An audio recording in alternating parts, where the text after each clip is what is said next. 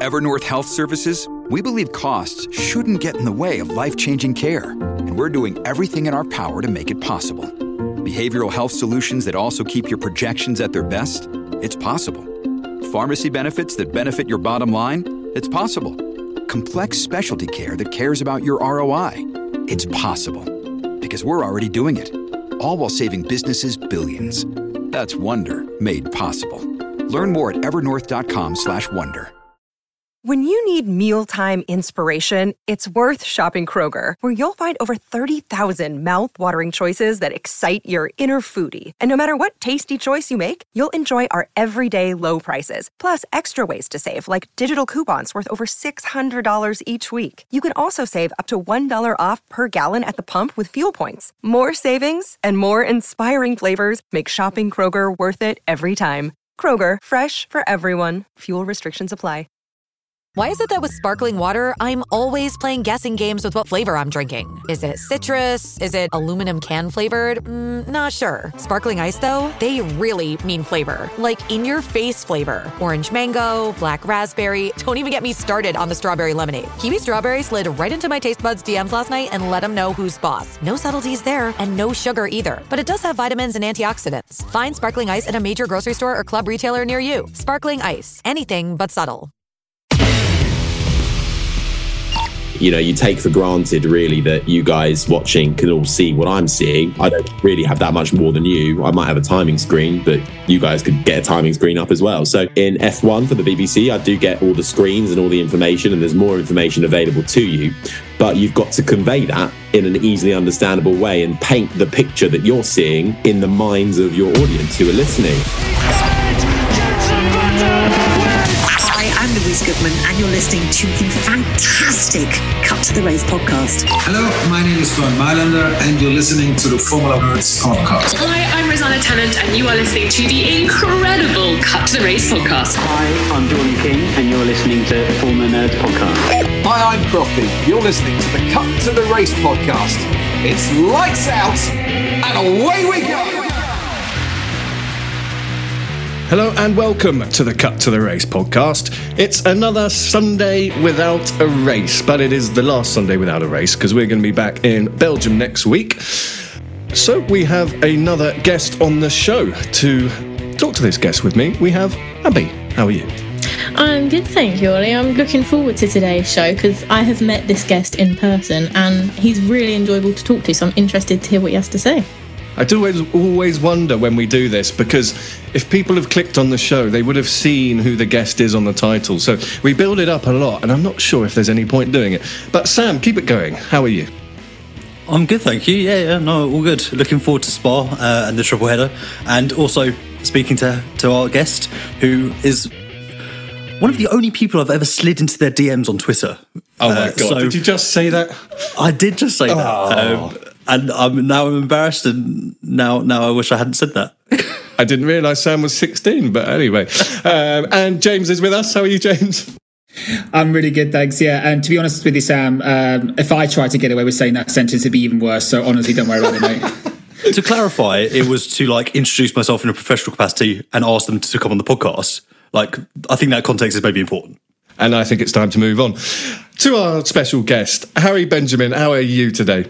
I'm very well, guys. Thanks so much for having me on. I feel honoured, and thanks for sliding into the DMs.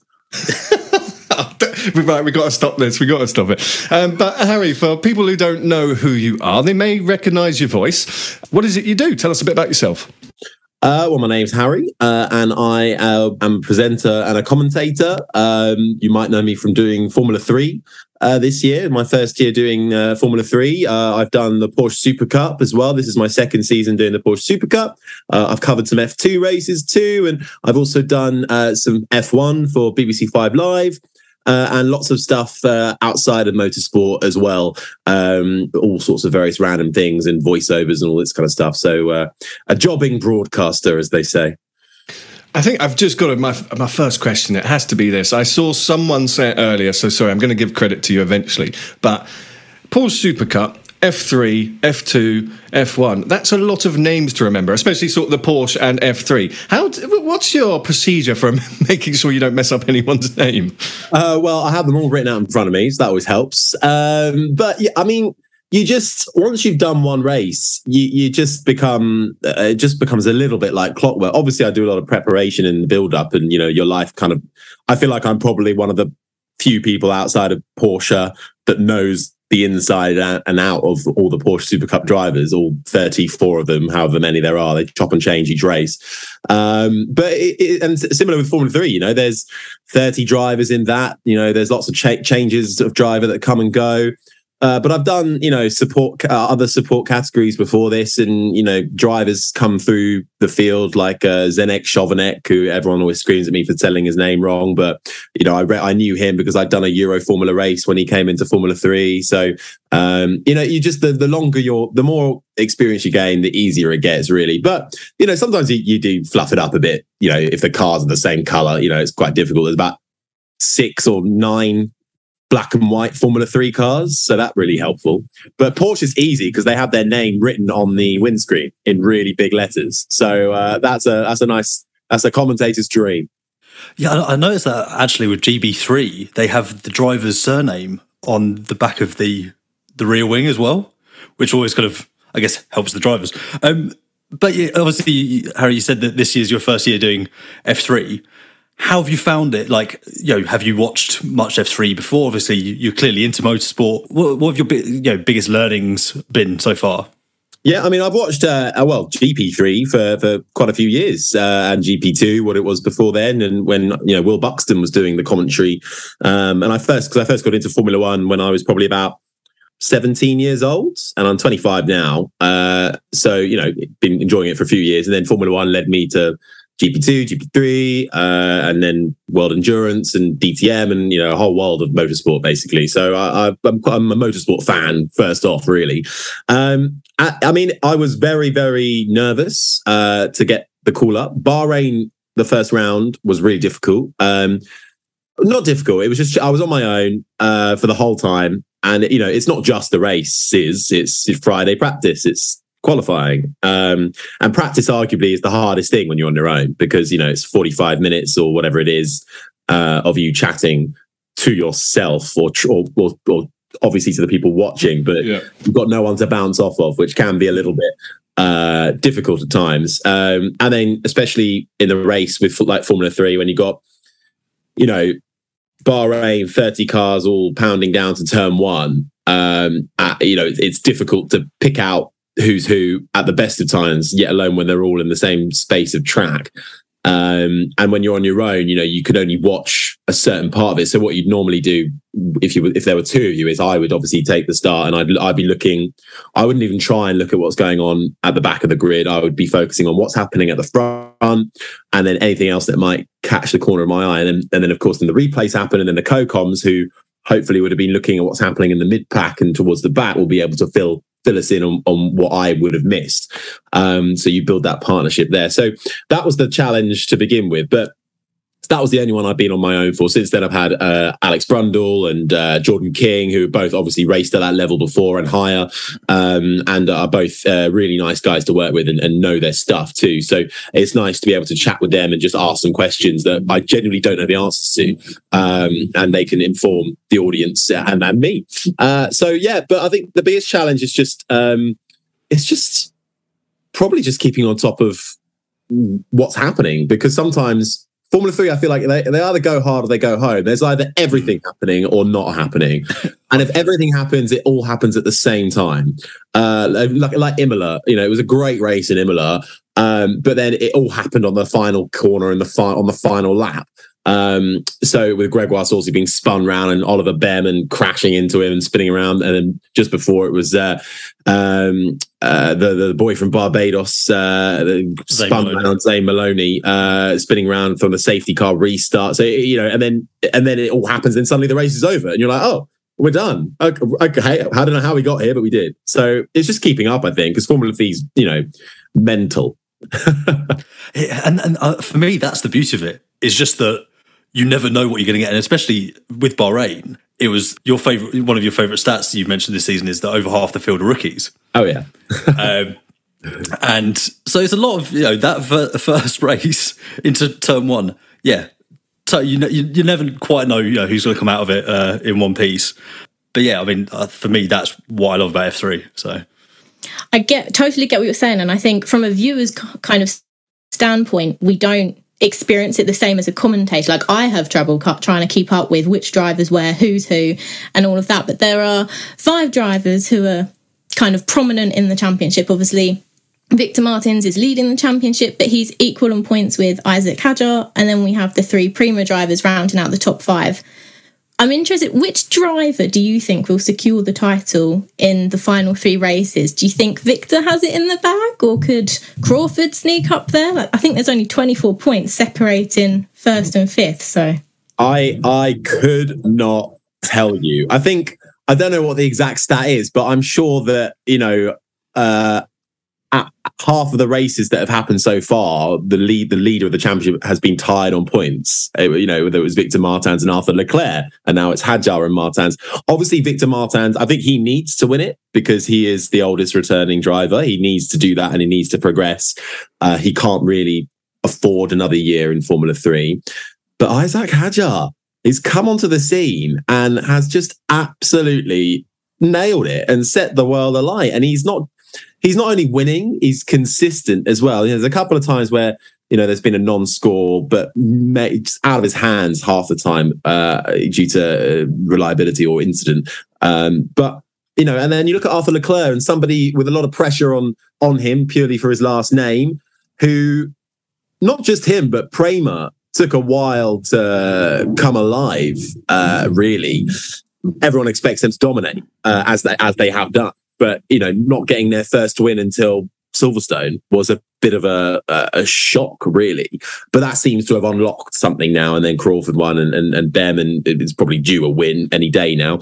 Should have had a win, arguably, in the first race, to be fair. But that's the brilliance of Formula 3. I cannot answer that question. I don't want to answer that question. I hope, all I can hope is that it goes down right to the wire. And right now, you'd have to say, well, you've only got 2 more rounds until Monza. The leader's tied on points, and I think Crawford and Behrman also tied on points as well for 4th and 5th. Surely it's going to go down to the wire unless something major happens in Spa. That's all you can hope for. I think a championship that goes right down to the end and isn't decided until they cross that checkered flag. Yeah, I mean, it's and even like I've got the standings in front of me. Roman Stanek also said that this year he has to. It's his make or break year. He's only 11 points back, and now Alexander Smolia, who's missed a whole round as well. So that's I mean, it's mad competitive, and 3 of the top 5 are 17 years old. It's nuts. So they've got so much room for growth as well. Yeah, that's the crazy thing. They're so young. You forget that. You really do, I think, because I think that maybe there comes a bit of expectation sometimes when you're so used to watching Formula One, perhaps, and you're, obviously even in Formula One now, they're younger and younger, but racing drivers are just so mature, unbelievably mature. You have to be. And small mistakes creep in, and it is that immaturity. Then you've got to remember, he's 16. To be fair, remember what you were like when you were 16 years old? For me, I was probably a bit bratty teenager.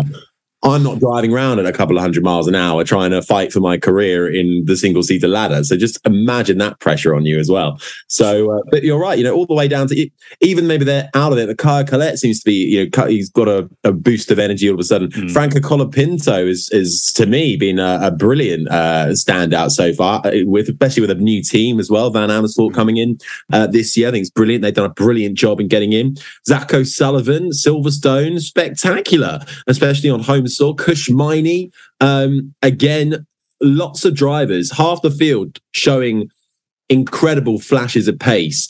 But the difficulties with Formula 3, it's all in the qualifying, really. If you muck up your qualifying, a 10th or even a few thousands or a few hundreds can put you down in P13, and then you miss out on the reverse grid, and then you're 13th and coming in both races and then trying to come through the middle of the pack, and it's so difficult to do that. And that can really ruin your race. So it's tough out there. It is tough, but the cream of the crop always rises, doesn't it? So, you look at Hadjar and Victor Martins, particularly Hadjar as a rookie, and you go, well, Red Bull backed as well. You got to think they're going to be looking at him and going like, let's bring him through. Also, potentially a seat at High Tech in F2 next year. Exactly that. Exactly. So, he'll be eyeing up an F2. I imagine he'll go straight through to F2. I can't imagine he'll stay another year in Formula 3.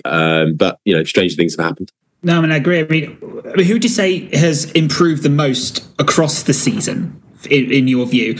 But also, slightly controversial, who do you think's in a little bit of trouble and perhaps hasn't quite performed or hasn't quite impressed as much as they were expecting to? A clear aside, obviously, we know that the pressures that apply to him. Yeah, I think you mentioned Roman Stanek earlier. He did a very honest interview right at the start of the year saying, I need to make this happen this year, otherwise that's kind of career over in a way. And I thought, they've got to be so blunt and honest with themselves at some point. And it was Bahrain was tough to watch for him because he got 2 punctures in both the races while in leading positions. He has got a win on the board and a couple of podiums, but at the moment it's not going the way he wants it to go. Yes, he's still in the top 6 of the championship, but he's been slipping back each race. So he's going the wrong way. So I would say probably Stanek needs to have a strong end to this season to try and climb up the ladder. But now he's got to deal with the Prema trio who have suddenly come alive, and Hadjar and Martin's almost escaping a little bit. I know we're talking about fine margins here, but that's what Formula 3 is. It's all about fine margins. And there's so many people that have impressed me this year. It's so difficult because you look at someone like Rhys Ushijima, who you might look at him and think, on the stat sheet, not expect, him to be lighting up the field, especially with a new team. But he's shown some brilliant pace and just Kushmaini equally. He's made a few mistakes. I remember back in Bahrain, he missed the weighbridge, had to start way back, but he overtook nearly half the field, which doesn't happen in Formula 3. So he has the raw space. In Imola, he was on for a podium at least, but he started outside of his grid box. So, stupid mistakes. But that's what these drivers are learning in Formula 3 as well. It's not just about the racecraft. It's about those procedures that can go wrong, and then you pay the price for it. Johnny Edgar, missing a few rounds, of course, struggling with Crohn's disease and coming back from that and scoring points and being up there as well. It's not going to be an easy recovery either. But, if you look at Silverstone in particular, he did a great job and showed real competitiveness there. It's so difficult to pick one. I'm sorry, I can't pick one because I feel like I'm, all these are young guys. They're all coming up through the rank. It's difficult to pick one. They all have their good and bad days. But I think people who need to sort of get a hurry on, maybe a Roman Stanek. I'd say Kaya Colette. He's put a lot of pressure on himself recently. The win in Hungary will have been a massive confidence boost for him going forward. He needs to carry that momentum through.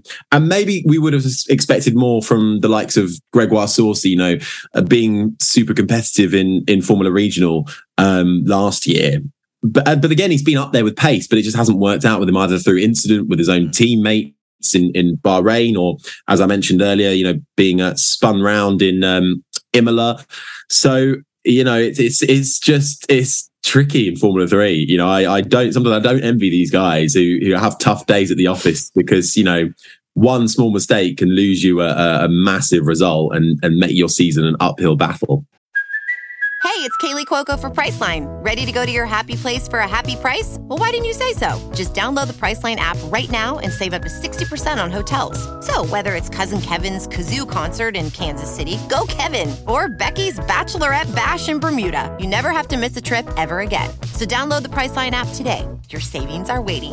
Go to your happy place for a happy price. Go to your happy price, Priceline. With Kizik hands-free shoes, motion sounds something like this. Kizik helps you experience the magic of motion.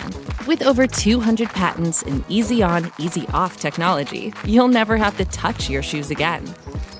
There are hundreds of styles and colors, plus a squish like nothing you've ever felt.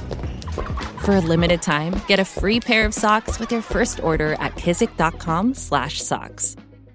With threats to our nation waiting around every corner, adaptability is more important than ever. When conditions change without notice, quick strategic thinking is crucial. And with obstacles consistently impending, Determination is essential in overcoming them. It's this willingness, decisiveness, and resilience that sets Marines apart. With our fighting spirit, we don't just fight battles, we win them. Marines are the constant our nation counts on to fight the unknown. And through adaptable problem solving, we do just that. Learn more at marines.com. Now, there was a quiz show recently on TV. I'm sure most of you have seen the clip of it, where a woman was asked, what's the series below F1? And she said F0. But for our F1 fans who've never maybe watched Formula 2, Formula 3, Harry, can you just explain why it's so appealing? Because personally, I enjoy the racing, especially in F3, more than in F1. And it has quirks that people might not have the time to invest to watch Formula 3. We've gone into a bit of the detail of the championship, but for our F1 fans, why should they, on a Sunday, watch F3? What do you think it is that's unique about this sport compared to F2 and F1? Well, you should be watching it on Friday, Saturday, and Sunday. First things first. But good point. It's 30 drivers for a start. That is a massive grid. Bigger, obviously, way bigger than Formula One, and the biggest of the support categories, single seater wise. Young, hungry racers coming up through the field, some supported by Red Bull F1 teams. We've got Red Bull, Williams, Sauber, Ferrari, all represented on this grid. These are the next generation of drivers coming through. And George Russell's been there, Esteban Ocon, Max Verstappen, although he did miss Formula 2, but all the young guns. Becky, you go back to GP3, GP2, Lewis Hamilton, of course. Everyone has gone through these support categories. This is where you find the next best people that you're going to be watching in Formula one day. I think equally the diversity on the grid is great. So many countries represented, and the calendar is much better this year too. We go and support Formula 1 and Formula 2 all around the world. And going to Australia next year for the first time. That's going to be so much fun. And then you have the quirky format, which is you have a one practice session. That is all you get on a Friday. So that is not enough time, just 40 odd minutes or so to practice and get your car set up. It is not a lot of time for these drivers, because then after that, you're thrown immediately into qualifying, which is, to begin with, an out-and-out shootout. Fastest lap time is what you want. But when you've got 30 cars all vying around somewhere like Austria or Hungary, where they're short-ish tracks, but they're narrow as well, you get Yuki Tsunoda's traffic paradise, and your lap can be ruined by a driver going slightly slower in front of you. And all of a sudden, you were on for pole, but now you're starting 17th place for both races. And I say for both races because the top 12 from qualifying gets reversed for the first sprint race. So there's two races. There's a sprint race. So you qualify as you do normally on the Friday. The top 12 get reversed. So whoever's qualified 12th starts from the pole position for the sprint race, but everyone down from 12th starts from where they qualified. And then the Sunday, the longer feature race, is as you qualified on Friday. So whoever took pole position, the true pole position on the Friday qualifying, will start from pole on the Sunday. So you've got that element where, 12th place, 11th, 10th have a chance to suddenly get on the podium to show their stuff. Less points are available for that race because you've reversed it. So it's the Saturday race as well. So that's deemed to be, it's not Grand Prix Sunday. So Grand Prix points aren't awarded. So it's got these little quirks that allow drivers to showcase their skills if perhaps it hasn't quite worked out in qualifying for them. And it gives a chance. It gives more of an opportunity. And also, if you're a top level driver having a bad day, and you start 12th, well, all is not quite lost yet. You've got two chances to try and redeem yourself and get something from your weekend. So if that hasn't sold it to you, I don't know what will. I think watch a race, but you have to get up early for it. That's the one downside, but they are well worth it. They'll get you up. They'll wake you up. And as you say as well, Ollie, there's always action. There's always overtakes. They're not afraid to go wheel to wheel either. And it's just, there's no pit stops during the race either, no mandatory pit stops. So each race is pretty much just an out and out fight to the line. It's pure racing.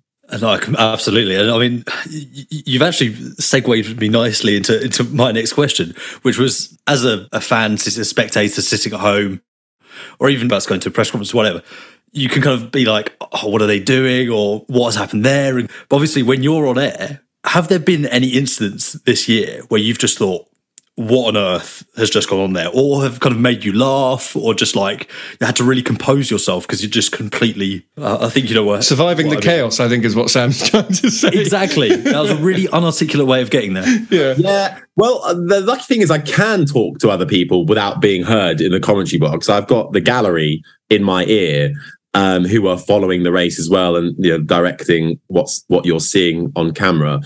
So occasionally I sort of I will direct them unofficially on the commentary by saying, we should be looking at this battle for 7th. That's the closest thing on track.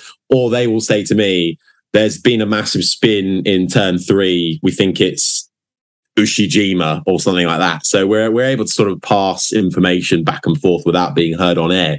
But in instances where, well, I think I said it earlier, the Imola incident, which was just because it all happened at the end. Suddenly, it was after the safety car restart. Really, well, actually, it was even when changing from both races actually, because one of them was wet and then went to dries. So we had a mixed up grid of people starting on wet and dry tyres. The majority starting on I can't remember what tyre now, the wet tyre, I think. But it dried out super quickly. So then you suddenly had people pitting, which doesn't happen in Formula 3.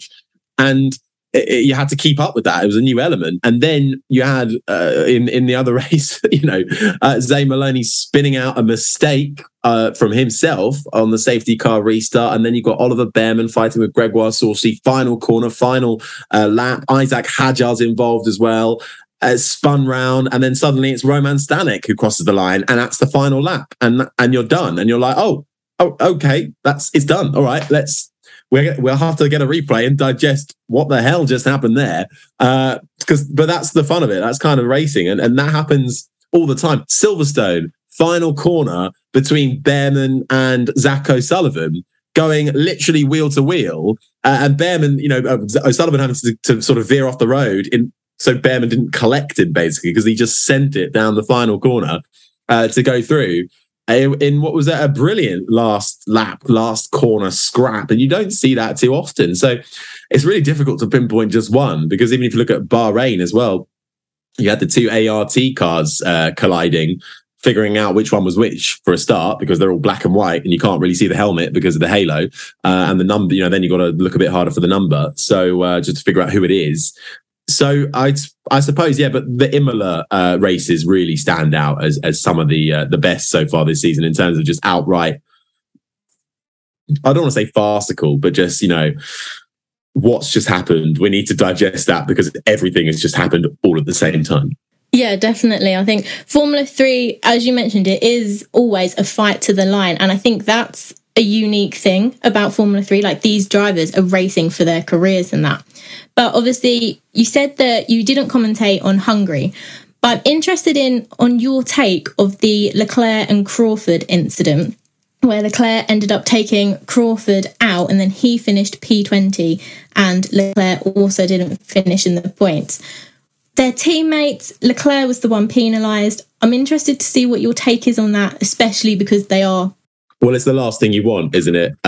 Rule number 1. But then in F3, it's almost a bit different because you are teammates, but you're also very individual as well. You are fighting for your career, as you say. And equally, Jack Crawford is a Red Bull back driver. Leclerc is a Ferrari back driver. So you've got, kind of direct rivalries being hosted there.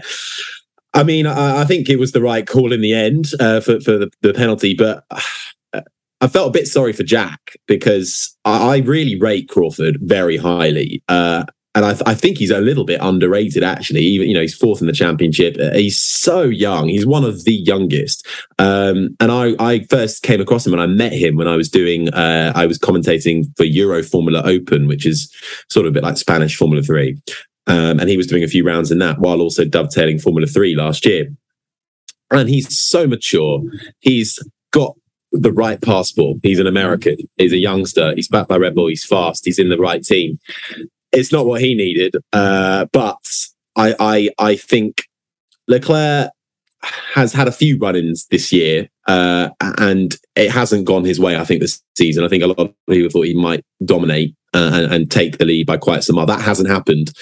So I get the feeling there may be a bit of frustration on both sides of the camps for different reasons. Leclerc perhaps not performing at the level he would have wanted and expected, and Crawford perhaps performing at an improved level, but being taken out of things out of his control. But that's the name of the game, isn't it? That's Formula 3 and racing in general. But I'm sure there'll be stern words in the Prema garage. It's not the first time that's happened this season. I wonder if it will be the last. But when you've got 30 cars, 3 cars per team, you're fighting for every single position. There aren't really team orders. If we look back, was it Russia last year? And Jack Doohan in Formula 2 being asked to move out the way of, I think it was Novalak, and because that would have helped the championship for them to secure the team's championship. And Jack was like, well, sorry, no, I'm racing it for my championship. I'm me. This is my career here. And I think that outlines it quite clearly. When you're in your support categories, it's a fight to get to the top, and then you're the team player. Well, supposedly. So on that note, then, have you seen any drivers' personalities change over the course of the year, becoming more selfish, or perhaps maybe wanting to maybe help their team out a little bit more?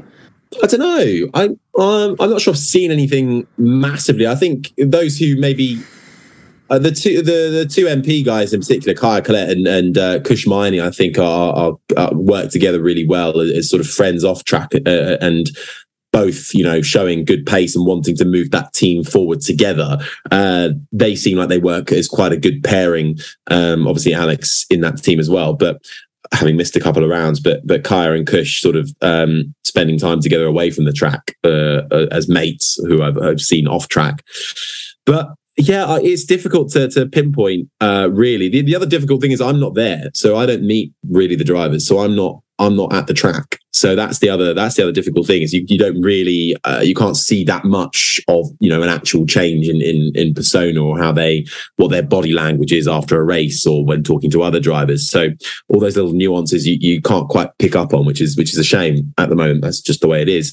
So I'm a bit limited in that capacity, but I can't really see I've seen anything change massively. I think maybe Hadjar has gone a bit punchier as the season has gone on. I think he's been willing to take a few less prisoners. He's sort of been the coy young rookie coming through, and now he's like, okay, I'm here to play. Let's go. He had a little bit of a run-in with not teammate, but Red Bull affiliate teammate Crawford again in Silverstone. So he's not a completely innocent party this season either. So I think as you get more competitive, your elbows get out, and we might see more and more elbows out in these last couple of races. Okay, so we've spoken a bit about F3. You are also an F1 commentator. You did the Hungarian Grand Prix with BBC Radio 5 Live with our friend of the show, Jenny Gow. How was that covering F1? How does the dynamics differ as a commentator? And what did you think of that race? It was a brilliant race. And what do you make of the F1 season so far? Yeah, so I did Hungary. I've also done I did Silverstone and Australia with the BBC. So I've done 3 F1 races for them, which was an amazing experience for me, working, as you say, with Jenny Gow and Mark Priestley, Jolyon Palmer, Andrew Benson. So an amazing a crew to work with, both on air and off air as well, in the producer side of things. It is a different dynamic. It's almost a little bit easier because you don't have to go looking as hard for information. Obviously, I've been watching Formula 1 for so many years. It's ingrained into my brain. I just know I don't have to work too hard to figure out what I'm going to talk about. But then again, there's a lot more pressure on you. So less eyes are on Formula 3 than they are listening or watching to the Formula 1. That's just how it goes. So you have a lot more pressure.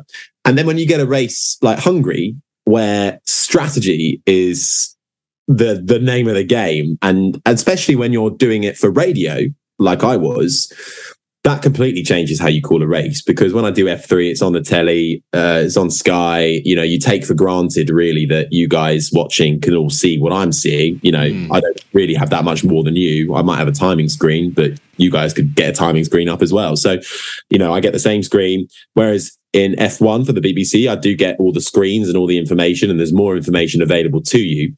But you've got to convey that in an easily understandable way and paint the picture that you're seeing in the minds of your audience who are listening. So when you've got to try and call the action and then also call the strategy, and we weren't quite sure what was going on because we were so bemused by what Ferrari were doing and going to the hard tyre. We were like, hang on, have they actually done that? We don't want to say it. And, you know, have they? Have they actually done that? Why have they done that? Have we missed something? Are we in the wrong or are they? And obviously, because I'm so new doing it, I'd have those bits of self-doubt, and I go, oh God, okay, right. Thank God I had Mark Priestley next to me, who's a former chief mechanic for McLaren, because so he knew it like the back of his hand. So he took the heavy work on that one. But yeah, it's a massively different scenario. Obviously, the out and out basics of calling a race are fairly similar. Overtakes, the start of a race and all that. But F1, there's so much more to it because you've got that strategy, and you've got to be able to stay on top of it, because the last thing you want to do is make a mistake, because everybody will call you out on it, because everyone's a commentator at home. But it's so much. I never set out to really be a commentator. I wanted to work in motorsport as a broadcaster, but commentary never came to my mind, because I always thought, how the hell do they do it? Like, how can they talk and just describe what's going on and do a first lap of a race and say these amazing phrases and things that stick with you all at the same time? I just thought, I can never do that. It's too hard. But then you're just thrown into it and you sort of fly on the edge of your seat, really. And that's what Hungary was about. And I've had some great races with Five Live. Silverstone was, I mean, it was a great race, but having to then suddenly, after Zhou Guanyu's crash in turn one, you know, that was a 53-minute red flag or something like that. So you don't go off air. You got to talk that whole time. And indeed, Australia as well was a decent race for Australia back with Verstappen going out as well early doors in that race. So I've had some great races, and it's been a great dynamic to get to grips with. And I actually think it's made me a better commentator, being able to do it for the radio, because I now take some bits that I would do for radio into my TV broadcast, because even though you guys can see it, I think it's still nice for a commentator to paint a picture a bit more. You know, the black and white ART goes round the yellow tipped trident of Zane Maloney, you know, just provide something a little bit extra, even though you can see it's black and white and you can see Zane Maloney's got a yellow rear wing. Obviously for radio, that's great. But I think for TV as well, it just gives it a little bit something else. But yeah, mega time. So, I mean, that's a really interesting answer, and people won't appreciate the difference between TV and radio. They're a consumer, right? But Harry, as an F1 fan, you've said that you've watched it your whole life. It's ingrained in you. You know, we do see the Crofties, the Martin Brundles, just scream when there's drama, right? They go, oh my God. As an F1 fan, how do you prevent yourself from doing that on the radio? It's easier when you're lead commentator. I have been a co-commentator a couple of times, and that almost feels like you're just a bit of I felt like I've just been sitting there, and because you're not, I didn't feel like I wasn't leading it, I wasn't in charge. So you could have that fan and go, oh my God, oh look at that. Yeah. But I mean, I am still doing that as a lead. I'm just somehow able to go, and he's done, you know, and still talk and make ridiculous gestures. And, you know, after every race, I'm exhausted, I'm shattered, which I always think is a good thing because you're working hard. But I think it's a little bit of skill. Like, I think it's broadcasting technique, really, because you can't go, oh my God, look what's happened.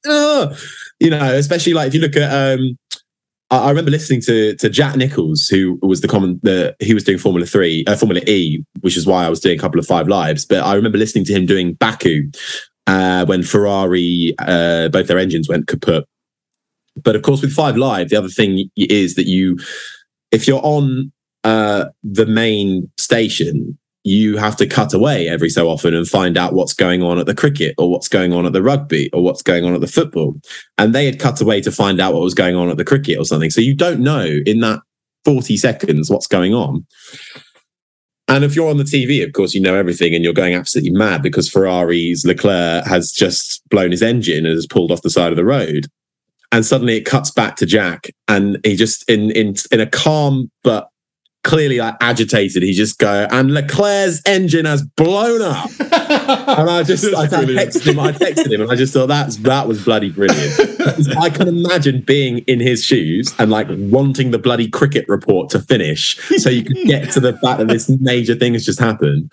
But you can't just go, you've got to be careful not to sort of blubber over your words. You've got to be calm, cool, collected and relay the facts. But also as a commentator, I feel like you've got to bring a little bit of you've got to make it entertaining. I feel like you can't flog man, right? You have to. Yeah. You can't flog a dead horse if it's really boring, but you can help it along the way. I have an entertainment background. That's where I sort of came from. So I feel like, racing is entertainment and we've got to be able to provide that entertainment and amp it up if it needs be, but not to a ridiculous farcical sense. But that I just thought was brilliant. And it kind of describes perfectly how you've got to, as a lead, you've got to just keep calm. I come back to that Formula 3 incident in Imola, all happening in the last lap. That was an incident where I could have very easily just completely screamed and gone, I don't know what the hell just happened, but there's about 3 cars spinning the wrong way. Annex 1. But you've got to suddenly remember, right? No, I've got to literally say exactly what's going on and call it as I see it. And I think that's just broadcaster technique. And when you're in the hot seat, you're not in your couch, you're not in your living room, you're not as relaxed, I suppose, as you would be when you're screaming your head off. But I've got people in my ear, I've got buttons to press, I've got things to think about. I'm getting a countdown in my ear.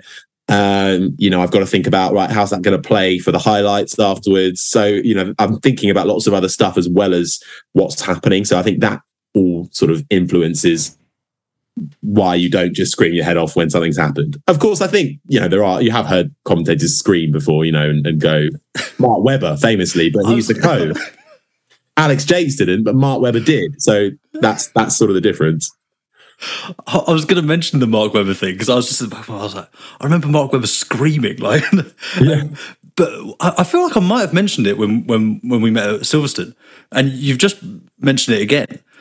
But how do you commentate when you've got someone else talking in your ear? Like, I would end up saying exactly what they've just relayed to me.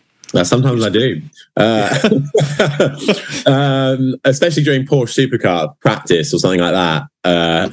If it almost feels like you're sort of talking to the director at sometimes, it's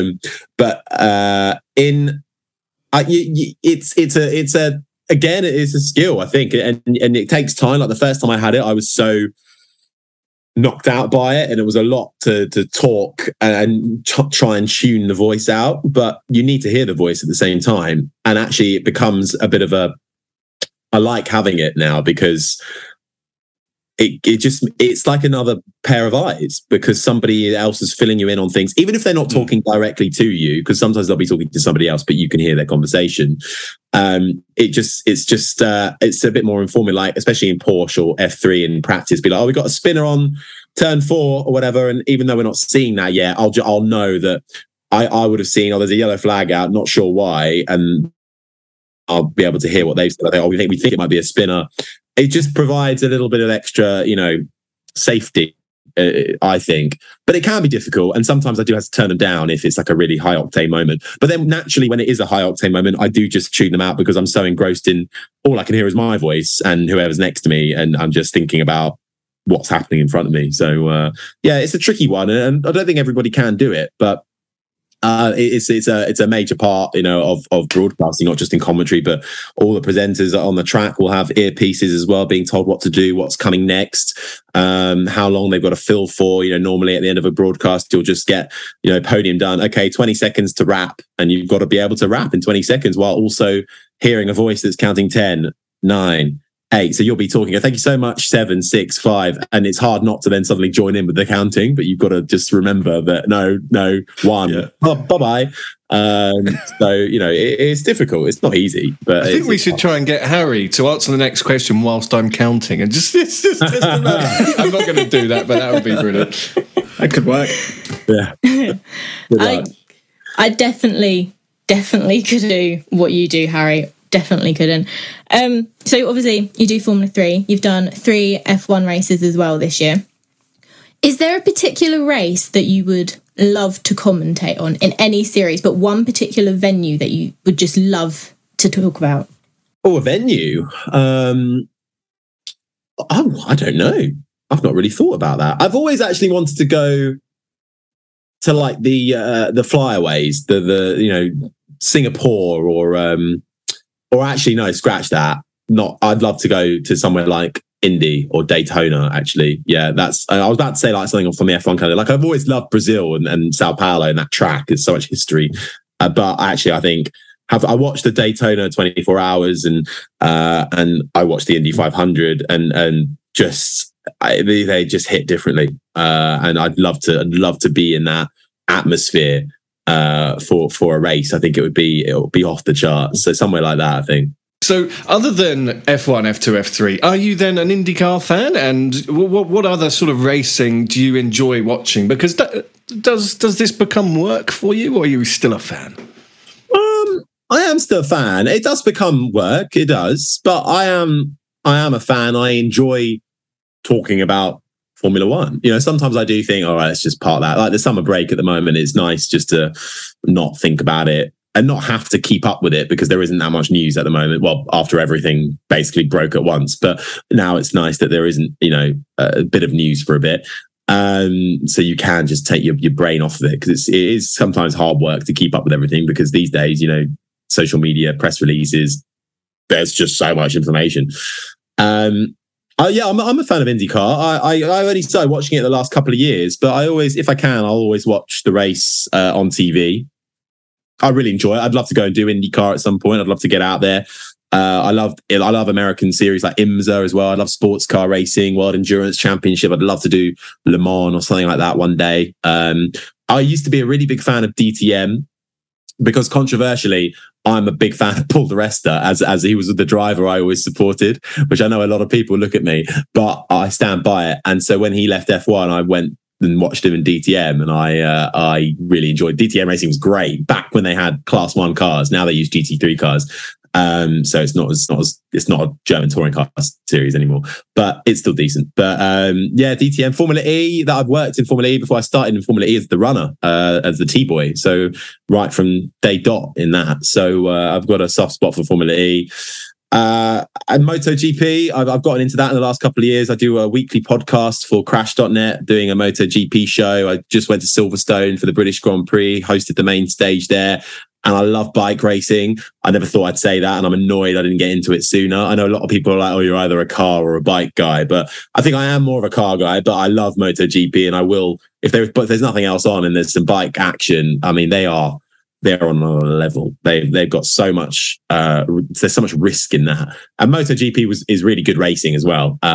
So it's not on the same level as Formula One in terms of reach, especially in the UK, but so I mean, I'm just a general motorsport fan. I always said, I'd be just as happy working in DTM or whatever it is.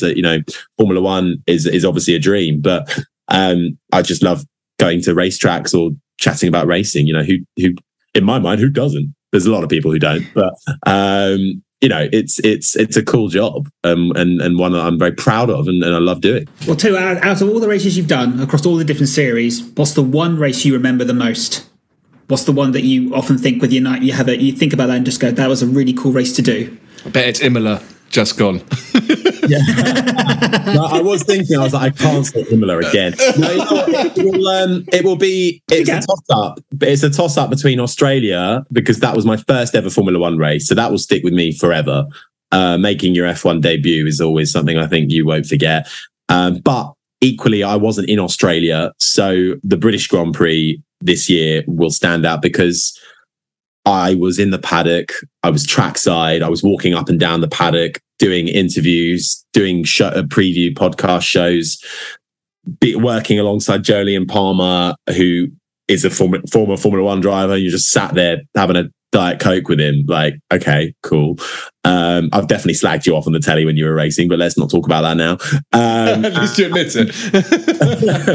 Yeah, but the good thing about Palmer is he takes it well, but he also gives it a lot back too. So, and I was a bit nervous to be alongside him because obviously he's a great authority. Who better than one of the most recent F1 drivers to have as a co-commentator? So I always think, he's going to call me out if I say something stupid, isn't he? But we got on all right, so that was good. And I see him at F1 headquarters as well, because he does F1 TV. But I think being at the British Grand Prix, obviously home race as well, and just seeing, I was the runner for BBC 5 Live in 2016 at the British Grand Prix, making the tees, just standing awkwardly at the back of the commentary box, like a bit of a spare part, really. And then to be suddenly in 2022 the lead commentator was a pretty round moment. Pretty proud of. I've got both F1 passes, and you can see my face how much that's changed. And I can grow a beard now. But yeah, that's something that will stick, I think, with me for a very, very long time.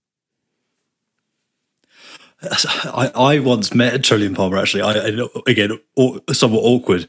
He was on a tube, and it was towards the end of the season when he'd lost his drive. So I was like, oh my God, it's Julian Palmer. And I wanted to say hi, and I did say hi to him, but I felt really awkward because it was a race weekend, and I was like, is he going to be like, leave me alone? Like, yeah. Anyway, like, You're a very thoughtful person, aren't you, Sam? I overthought. I wouldn't have thought that. I would have thought, oh my God, it's Julian Palmer. I still worry about it now, and it's like 6 years later. And honestly, that's for another day. That's for another type of podcast. But I've got to ask about Paul di Resta, because I'm actually really pleased, because I've also had a soft spot. I have a soft spot for Paul di Resta, and I know it's an unpopular opinion. What was it about him when he was driving that kind of drew you to him? Well, he was the British underdog. We had Hamilton and Button in top teams, and di Resta was the other Brit, the young plucky Brit who came in. And I thought, I was like, well, I want to support an underdog always. And he was British, and he was pretty decent actually in his first year, and his second year, and his third year. He was. He had 3 years is not actually a very long time when you look at most drivers' careers now, but. I just thought he was a really good driver and deserved. I really thought he'd get the Mercedes seat or McLaren when Hamilton left, but I think politics didn't play into his hands very well. I also think perhaps I've interviewed him since on my own podcast, and he openly admitted like he was too self-involved and too pent up about everything. Very untrustworthy of people, and just probably took it a bit too seriously. And now he's got kids, and he has a completely different mindset of it. He's a bit more relaxed and a bit more calm now. And I think people hold on to, what his personality was like in Formula One. And when he was paired with Hulkenberg, I thought that was the best bloody lineup on the grid. Force India had a great lineup then. And he beat Sutil. And the only reason he didn't beat Hulkenberg was because he had a car issue that they didn't find until Brazil. So that's how you know I'm a fan. And then obviously the DTM champ, supported by Mercedes. And then when he came back to Williams for that one-off race last minute in Hungary, like what a sterling effort that was. Like you wouldn't get many people who would be that calm and collected and be that close to your teammate on your return.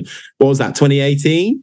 And then his last race was, 2013? Like, yeah. And he couldn't fit in the car, could he, if I remember correctly? They had to change everything. Yeah. And he didn't get any practice. He went straight into qualifying. It was also a new generation of car by then. Oh yeah, So like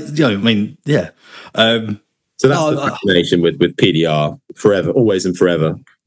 I also felt that his career in F1 was shorter than it should have been. Okay, fan of underdogs. Who are the underdogs that you kind of root for at the moment? If you can say, obviously, currently commentating. Yeah, well, the thing is, I since I've started working in the sport, I know it's a bit of a cop-out answer, but I don't really have. I'm not a fan of anybody. My fandom stopped with Paul di Resta, and I was always a Bruno Senna fan. Actually, I thought he was undone by Williams, but. I love an underdog. Anytime Kevin Magnussen does well, I'm always happy about that. I always like seeing him up front. Equally, I still see Carlos Sainz as a bit of an underdog. Really, I always enjoy when he does well. It's always the people you least expect. Yuki Tsunoda, how can you not like him? Zhou Guanyu, proving all the doubters wrong and having not a mega season on when you look at it on paper, but actually he's had a really good season. And Alfa Romeo's reliability has just been bloody awful. But yeah, people like that, who doesn't love a plucky underdog fighting it with the big dogs? That's what sport is kind of based off of, isn't it? So yeah, I would say, Magnussen, a Yuki, Tsunoda kind of type would be the ones I'd always smile if they were having good runs. Love that. Great. That's a great answer. I mean, Imola must have been a great weekend for you altogether with K-Mag's qualifying as well. Oh my God. I was losing my head. But luckily I wasn't doing the F1 for that one, so I was fine. We actually we had Jan Magnussen on 3 minutes after qualifying, right? After it finished, because qualifying was extended in F1. And we had the interview with Jan Magnussen. And you should have seen him. He was jumping around the place. It was absolutely wicked. I mean, what a comeback story as well. To lose your drive once in Formula One and come back is like a hard enough feat, but then to come back again, that's pretty mega. So I'm glad K-Mag, he deserves that seat. I think he's a very good driver, and it's what Haas need actually. Is he's sort of the old experienced one now, really. But yeah, I always thought he was undone by McLaren. So I don't think he deserved his McLaren treatment, but glad to see he's still got a career going. Well, you've spoken about supporting F1 underdogs, and earlier you mentioned lots of different F3 drivers that you quite like. Is there a particular Formula 2 driver that you take a fancy to, or is it kind of everyone again? No, it's not. Well, not everyone. I mean, I've always wanted Jehan Deruvala to do well. It always frustrates me when he's having a bad weekend or it's not quite working out for him. Because I think he ticks a lot of the right boxes and does well. But I suppose I'm obviously I watch Formula 2. I'm not as affiliated with it this year, so it's difficult to keep up with all the comings and goings of F2 as well as everything else I'm doing. But yeah, I'd probably go. I do love Ralph Boschung. I mean, I wouldn't really call it. He is an underdog, but he's old, so in motorsport terms. So I don't think he'll ever get the F1 shot, and I hope he recovers from his injury and gets back in that car, because he was having a pretty good season up until that point.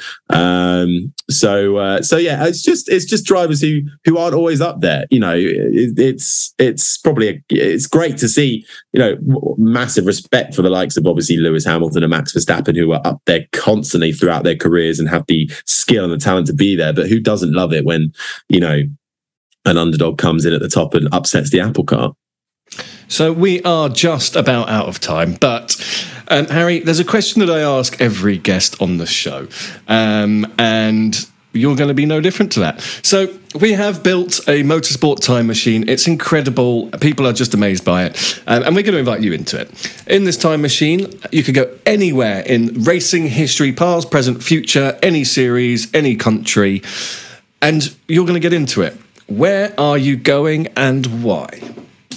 So any motorsport series. You can drive a car, you can watch a race, you can commentate on it, any series, any year, past, present or future. Oh, God. It's a really hard question. Yes. Some people answer it really quick, but others struggle with it because it's such a unique question. I mean, it would probably have to be Formula One. I would go back in time to.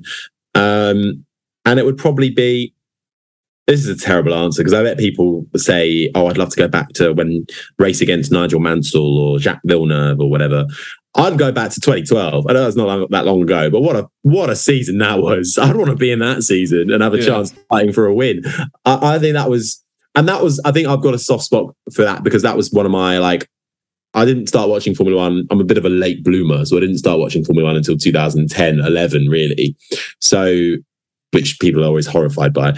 But 2012 was one of the best seasons by far that we've had in the last decade. Last year, gave it a good run for its money, but I would still... 2012 had Paul di Resta, so back to Paul di Resta again. Would you be driving with Paul di Resta in this time machine? No, I don't think I could drive. I mean, I'm a decent driver, but I don't I'm too scared to go at those speeds. So I'd probably just try and be a commentator or whatever was going. I'll make the teas in the garage. Awesome. Well, listen, thank you so much for joining the show. It's been very interesting to hear about your thoughts on F3, F2 and F1. I think we've covered everything. Well, even IndyCar. So, yeah, good job there. Thank you very much, and let's keep in touch. Absolutely. Thank you so much for having me on, guys. It's been a real pleasure. Awesome. Sam, thank you very much. Thank you as always. Abby. Thank you. It's been a pleasure. And James. Thanks very much. It's been great to meet you, Harry. We will see you next week. Until then, goodbye. You're listening to the Cut to the Race podcast. It's lights out and away we go. Sports Social Podcast Network.